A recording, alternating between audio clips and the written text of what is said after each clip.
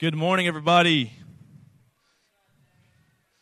All right, it's been a while since we've had an actual person on the stage speaking to you. And over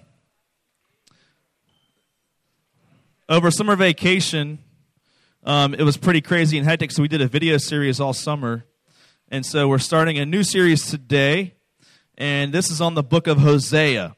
Now, I want to give you a quick overview first before we jump into today's text.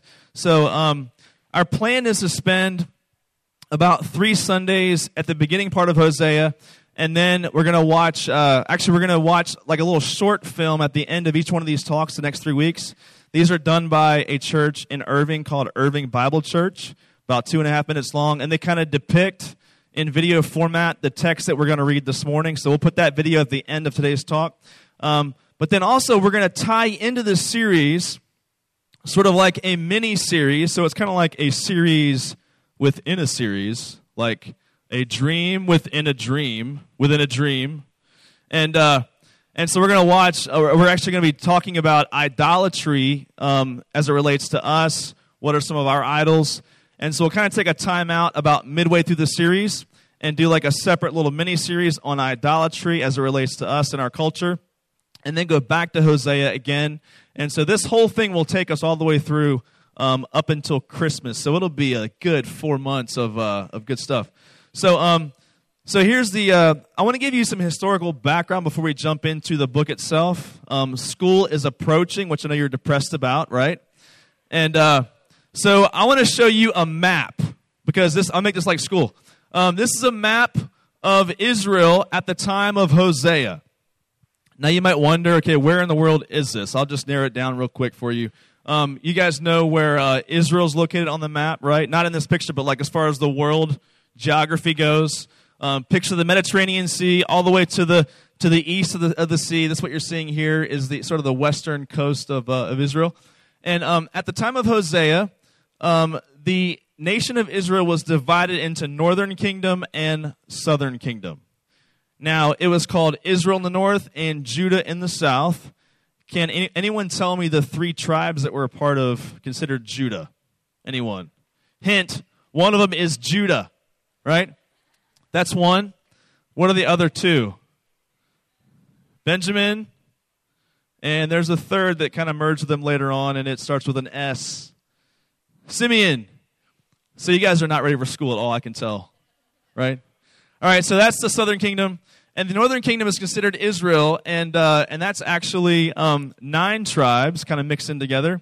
And so after the reign of King Solomon, the kingdom split into 2, 3 tribes in the south, 9 up in the north. And this is the context in which Hosea is writing. He's actually writing in this book to and speaking to the northern kingdom, mainly in this book, okay? Now, this all happens about 800 years before Christ, so almost 3,000 years ago. And this is a time of relative peace and prosperity in the north. Now, you might think, well, it's a divided nation. How is it peace and prosperous? But at some point, they kind of settled in, and people got apathetic because there was peace and there was prosperity. And just like in our lives, whenever we're doing well and things are financially successful, we start to get complacent, apathetic, and then we turn to idols, right? And this is exactly what Israel did, the northern kingdom. So they turn away from God. They turn to idolatry. One of the main gods they worship was this god named Baal. Baal seems like he's in the center of all the idolatry stories in the Bible. Does he not?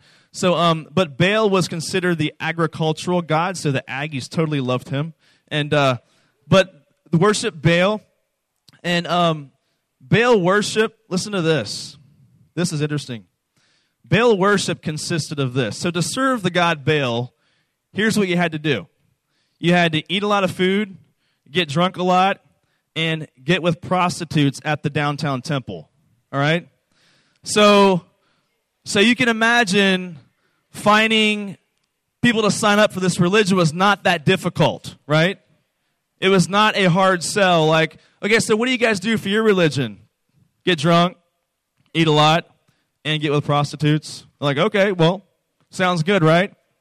And so you can imagine this is a very appealing religion, and so the Israelites got caught up in this as well. And so Hosea comes along to this part of Israel, and his job is to speak truth to Israel. So here's a summary of Hosea for the whole book. It basically is this. God commands the prophet Hosea to marry someone who is eventually going to cheat on him. And you might ask the question, why would God ask someone, a prophet, to marry someone that everyone knows is going to eventually cheat on him? Why would God do something like that? Here's why. Because he wanted the marriage of Hosea to his wife to be an example of what Israel has done to their God. They've turned from him and, in a sense, cheated on him. And so, put yourself in Hosea's shoes. You're already a prophet, and no one likes you because you're a prophet. And then God says, guess what? You get to marry someone who's going to cheat on you relentlessly. Right? To which I'm sure Hosea just said, can you just shoot me? Can you just kill me now? Right? And so prophets have very, very difficult jobs, especially a guy like Hosea who is being asked, first guy that I know of in history that God tells him, you're going to marry a wife who's going to cheat on you because your life is going to be an example of what Israel has done to me, right? That's the point of this whole story. And so Hosea is a prophet. It's usually a very lonely life. Jeremiah was called what? The what kind of prophet? The weeping prophet, because nothing ever went his way, right? And so here's the deal. For many prophets, they often lived alone. They just had a really, really tough job. Their job was to speak truth to the people, to, in a sense, stand on a stage and yell at people and point out what they're doing wrong and say, repent, right? And turn back towards God. So much of what a prophet did was not just to tell I think most of you guys think of a prophet, you think of like the like Gandalf type figure with a crystal ball. Here's what's going to happen, right? And telling the future. But the job of a prophet was not just to tell the future, it was also to tell the truth. And what that often meant was, I'll tell you the truth, and here's the truth. If you don't turn to God, then here's what's going to happen to you. So there's the future pronouncement, right? It's, if you don't do this, here's what's going to happen to you. This is the job of, not just to tell the future, but to tell the truth. And to tell the people, if you don't turn from this, here's what will happen to you. And so it's true, God asked prophets to do some really, really weird and strange things. In fact, Hosea wasn't the only guy who God asked to do something really, really strange. Isaiah, chapter 20, we're going to look at this on the screen. Isaiah was asked by God to be naked for 3 years. All right? So let's read this passage and figure out what happened here. So here's Isaiah. At that time, the Lord spoke by Isaiah, the son of Amoz, saying, go and loose the sackcloth from your waist and take off your sandals from your feet. And he did so, walking naked and barefoot. Then the Lord said, as my servant Isaiah has walked naked and barefoot for 3 years, as a sign and a portent against Egypt and Cush. So you might wonder why, this is strange, this is bizarre. Why would God command Isaiah to be naked for 3 years? Here's the reason why. It was to be a sign against Egypt, basically saying, Egypt, if you don't turn and repent, you're going to be naked and bloodied by your enemies, right? And we're sitting there going, well, couldn't he just have said that, right? Why does he have to, like, act it out? But as you can see, God likes visuals. So God decides to, see, we have visuals up here, but not like that. And so God likes visuals. He likes images and pictures, so he wants to make sure they understand, right, what is being said to them. Now, some commentators will say things like, well, it's not like Isaiah walked around for 3 straight years every single day just being naked, right? That it was maybe like a every so often kind of thing. So, like, I guess maybe Thursday was like Naked Thursday or something. I don't know. But whatever way it happened, there was this thing with God saying God told him to do this as a sign against Egypt and Cush. So this was not the first time God asked a prophet to do something really, really strange and weird. Now, if you're sitting there telling me right now, if you're going to say to me, Dave, I feel like God's asking me to marry a promiscuous woman and to walk around naked, then I'm just going to tell you right now, that's not the voice of God that you're hearing right now, okay? Just so you're aware of that. But prophets had to do some really difficult things in these situations. And so turn with me to Hosea chapter 1. And your next question is going to be like, where's that? Well, look in your table of contents. Look up Hosea. It's in the Old Testament. Should be after Daniel. And it's a fairly short book, so turn to Hosea. Chapter 1, verse 1. And here is the first section of this book. Here's what it says. It says, the word of the Lord that came to Hosea, the son of Beeri, in the days of Uzziah, Jotham, Ahaz, and Hezekiah, kings of Judah, and in the days of Jeroboam, the son of Joash, king of Israel. So he's setting it up, letting you know, these were the kings in the north, these were the kings in the south at the time that Hosea is speaking to these people. So verse 2, when the Lord first spoke through Hosea, the Lord said to Hosea, go take to yourself a wife of whoredom and have children of whoredom, for the land commits great whoredom by forsaking the Lord. Now, you know things are bad when God uses the word whoredom 3 times, right? But here's a summary of the book. The book is summarized in this passage, verse 2. He basically says, take a wife who is going to cheat on you. Now, I have mistakenly said in the past this was a prostitute. There are commentators that say that she probably was not a prostitute, but she was going to be a wife of unfaithfulness eventually. So we stand corrected there. But an unfaithful wife, and the purpose for this is why? Because Israel's cheated on me, so I'm going to give you a wife that's going to cheat on you, so you can basically say, you guys are just like my wife, right?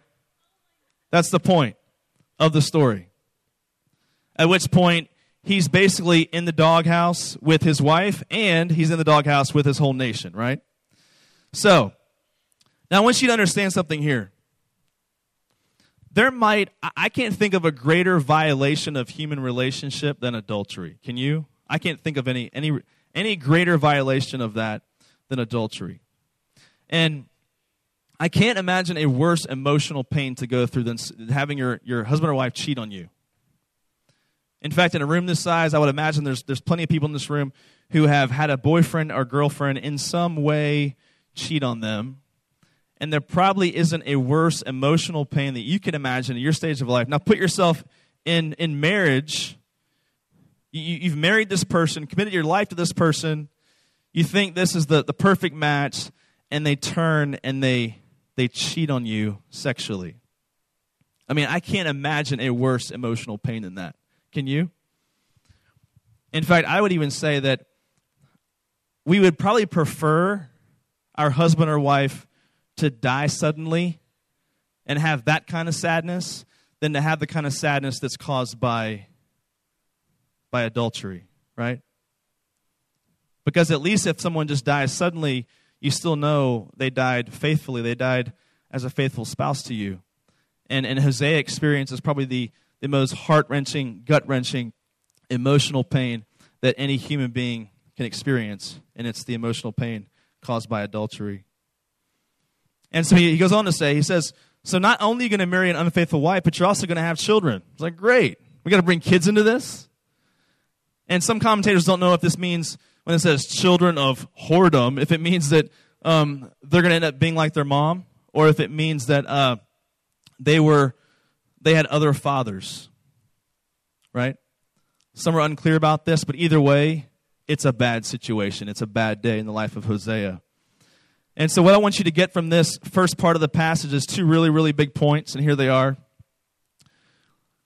All sin is idolatry, and all sin is adultery. This will be the theme for this entire book that we keep coming back to, is all sin is idolatry, and all sin is adultery. Idolatry is when we take something and put it in the place of God. We take the creation and put it in the place of the Creator in our life. and that's idolatry. In addition to that, all sin that you and I commit even is in a sense adultery because we are essentially cheating on God. We have this close, intimate relationship with God, and we turn away from Him, and we turn towards other things. We turn towards idols. And so all sin is essentially spiritual adultery. I know that whenever I say the word idolatry, most of you picture like a little fat baby Buddha statue, and you picture that as idolatry. Now that would be, if that's your choice for an idol, but so most of us have a hard time wrapping our minds around idolatry, right? But all of us understand, hey guys, can we stop the cell phone exchanging here in the front row, please? Thank you. I know it's really, really important, but just please listen. And I know that whenever we think of idolatry, we think of like, okay, what is that? But when it comes to adultery, I know that you guys understand that and you get that. You understand what that is. You understand how much pain that causes in a family and in a relationship. And so this is what God's trying to show. He's trying to display. This is what you have done to me. You have turned your back on me. God gave us relationships, human relationships, to teach us about Himself. Right? He didn't just give you marriage just to make you happy and to bless you. That's part of it, but that's not the point of it. The point of it is the point to Himself, right? That's the whole point of marriage, the whole point of human relationship. And so what I want you to know is that sin, when you and I sin against God, it's not that we're just violating a law or a rule, but we are violating a relationship. We don't just break His law, we break His heart, essentially. We break a relationship with Him. So look at verse 3. It says, so he went and took Gomer. Yes, that is her name. Gomer. That's the woman we're talking about here. He took Gomer, the daughter of Diblaim, and she conceived and bore him a son. So first lesson from this, don't name your kid Gomer. Just please don't do that. Spare them the misery from that. Now, we're not quite sure how He selected her, because God did say, go take a wife of unfaithfulness. I mentioned to you that it wasn't necessarily it's not like He went down to the local brothel and was like, all right, need a prostitute. Need to get married to a prostitute, you know. So it may have just been a woman who, I'm not quite sure how this went down, how He selected her, right? How He knew that she'd be the one that would eventually cheat on him, or if God just kind of provided her and said, yeah, she's the one. I'm not sure how this all happened, but I'm not sure if He like approached her and said, you know, you seem like you'd be promiscuous. How about you and I get married, right? I'm not sure how this whole thing transpired, but the Bible might leave out some details here. So he goes and finds Gomer, and she conceives, she bears him a son. So fast forward 9 months and some change. Verse 4, it says, and the Lord said to him, call his name Jezreel, for in just a little while I will punish the house of Jehu for the blood of Jezreel, and I will put an end to the kingdom of the house of Israel. And on that day, I will break the bow of Israel in the valley of Jezreel. So I want to boil this down very simply. In that day, names were often prophetic. Names meant something. And so people were often named something based on what's going to happen with their life. And so this kid's name was going to be Jezreel because God basically was saying that He was going to punish the nation of Israel for a previous sin that their leaders had committed. I'm trying to boil this down for you into as much as I can. And so this kid's life is going to be kind of like a reminder of the coming judgment from God because of their sin in the past in this one area. And so what I want you to see from this is that when leaders disobey, even the people suffer. And you guys see this to be true in churches and in families. This is true. When leaders disobey God, don't follow after God, that even the people in those churches, in those families, they're the ones that suffer. Here is the nation of Israel. They're going to suffer because of someone else's sin, one of their leaders' sin. Look at verse 6. It says, she conceived again and bore a daughter, and the Lord said to him, call her name No Mercy. That's unfortunate. For I will no more have mercy on the house of Israel to forgive them at all. So her name's going to be No Mercy. Now, when you hear that, don't you just picture like a big wrestler, right? Isn't that kind of what you guys picture when you hear that name?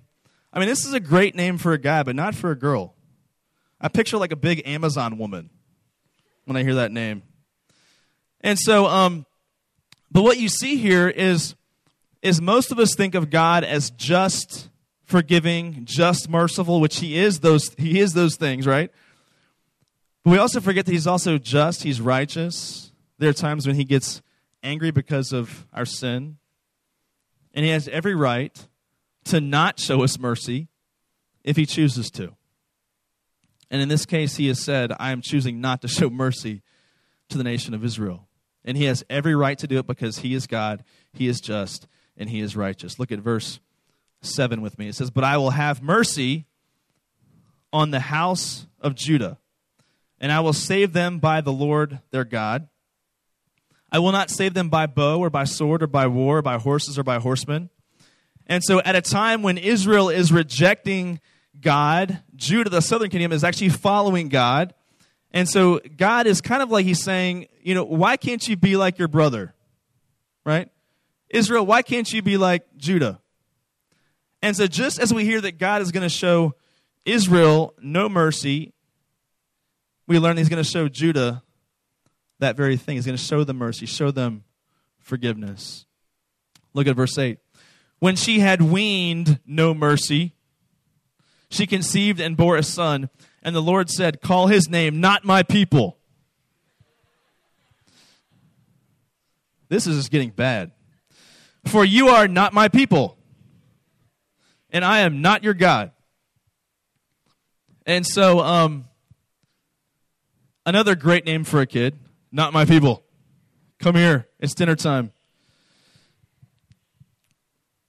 I mean, just imagine like you're named after a negative idea. Like you're named after a negative, like you are not my people, right? So this once again is God's statement of their unfaithfulness and saying, God's not just being moody here. He's saying that you are not my people because you're acting like you are not my people, right? And this is God's judgment on them. Look with me in verse 10. Yet the number of the children of Israel shall be like the sand of the sea, which cannot be measured or numbered. And in the place where it was said to them, you are not my people, it shall be said to them, children of the living God. And the children of Judah and the children of Israel shall be gathered together, and they shall appoint for themselves one head. And they shall go up from the land, for great shall be the day of Jezreel. Do you see what happens here? These verses kind of go like this, where God is saying, I will show no mercy, you are not my people. Then it comes back a few verses later and says, but one day you will again be my people. You will be my children. Because here's the thing, guys, God's mercy won't quit. God's mercy won't quit. And for you, if you feel like you can't be saved because you've done some horrific things, if that's you, need to know this morning that God's mercy won't quit. God's mercy is relentless. That as he does speak judgment over our sin, at the same time, he provides a way out through his son, Jesus Christ, if you turn to him in faith. And so even though the Israelites have been unfaithful, God is faithful in the midst of their unfaithfulness. And so what I want to do now is I want to play for you just this video depiction of what we just read. So let's go ahead and play this if we have it ready to go.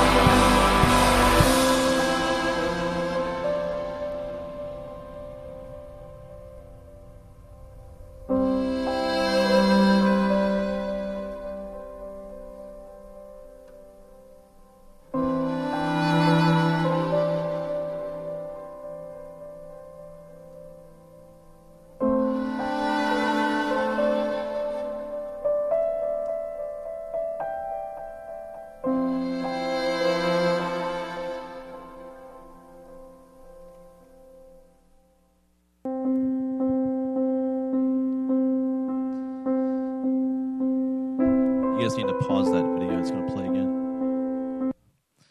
So, just as Hosea had a covenant relationship with his wife, and she broke it, God had a covenant relationship with Israel, and they broke it. They cheated on him. They turned their back on him. And this is the kind of relationship that God offers to us. He offers us a covenant relationship with him, but you and I have turned from him. We've cheated on him. And so in a sense, we are just like Hosea's wife. And but what I want you to know this morning is that when you and I turn away from sin and we repent and turn towards Jesus Christ, there is grace, there is mercy, there is forgiveness. It is God's kindness that leads us to repentance. And you will see that theme throughout this book. But the main thing I want you to also see in this book, throughout this whole series, is that sin is a big deal. Sin is a big deal. And I speak for myself in this, and I speak for you, but I know that many of us, we harbor sin, we celebrate sin at times, we turn a blind eye to sin in our own life. And one of the main things I want you to get from this whole series is understanding what sin really is. Understanding that sin is, in a sense, idolatry. It is adultery. Understand the seriousness of sin. Because I think in us, we often don't want to see how serious sin, we don't want to see how serious sin really is because we think we can't bear the weight of that guilt, right? But I want you to know this morning that you don't have to bear the weight of that guilt because Jesus bore it on the cross. Jesus bore that guilt on the cross. You don't have to sit there. You don't have to sit there and sort of push sin away and say, yeah, it's not that bad. No, it is really bad. It's really bad. But that recognition should not lead to necessarily just shame and guilt. It should lead that guilt should lead you to the cross. That guilt should lead you to the feet of Jesus. That's the point of acknowledging the seriousness of sin. And so my prayer for this whole series is that you would learn to take your sin seriously, but you would also learn to take the cross just as seriously. Because I think so many Christians, they take their sin seriously, and it leads to just shame and guilt, and they stay there, and they don't take the cross seriously and realize that that's the point of taking your sin seriously is so that you're appointed to the cross, and you take that seriously. So that is my prayer for this series. You guys go ahead and close with discussion questions at your tables. Go ahead and discuss.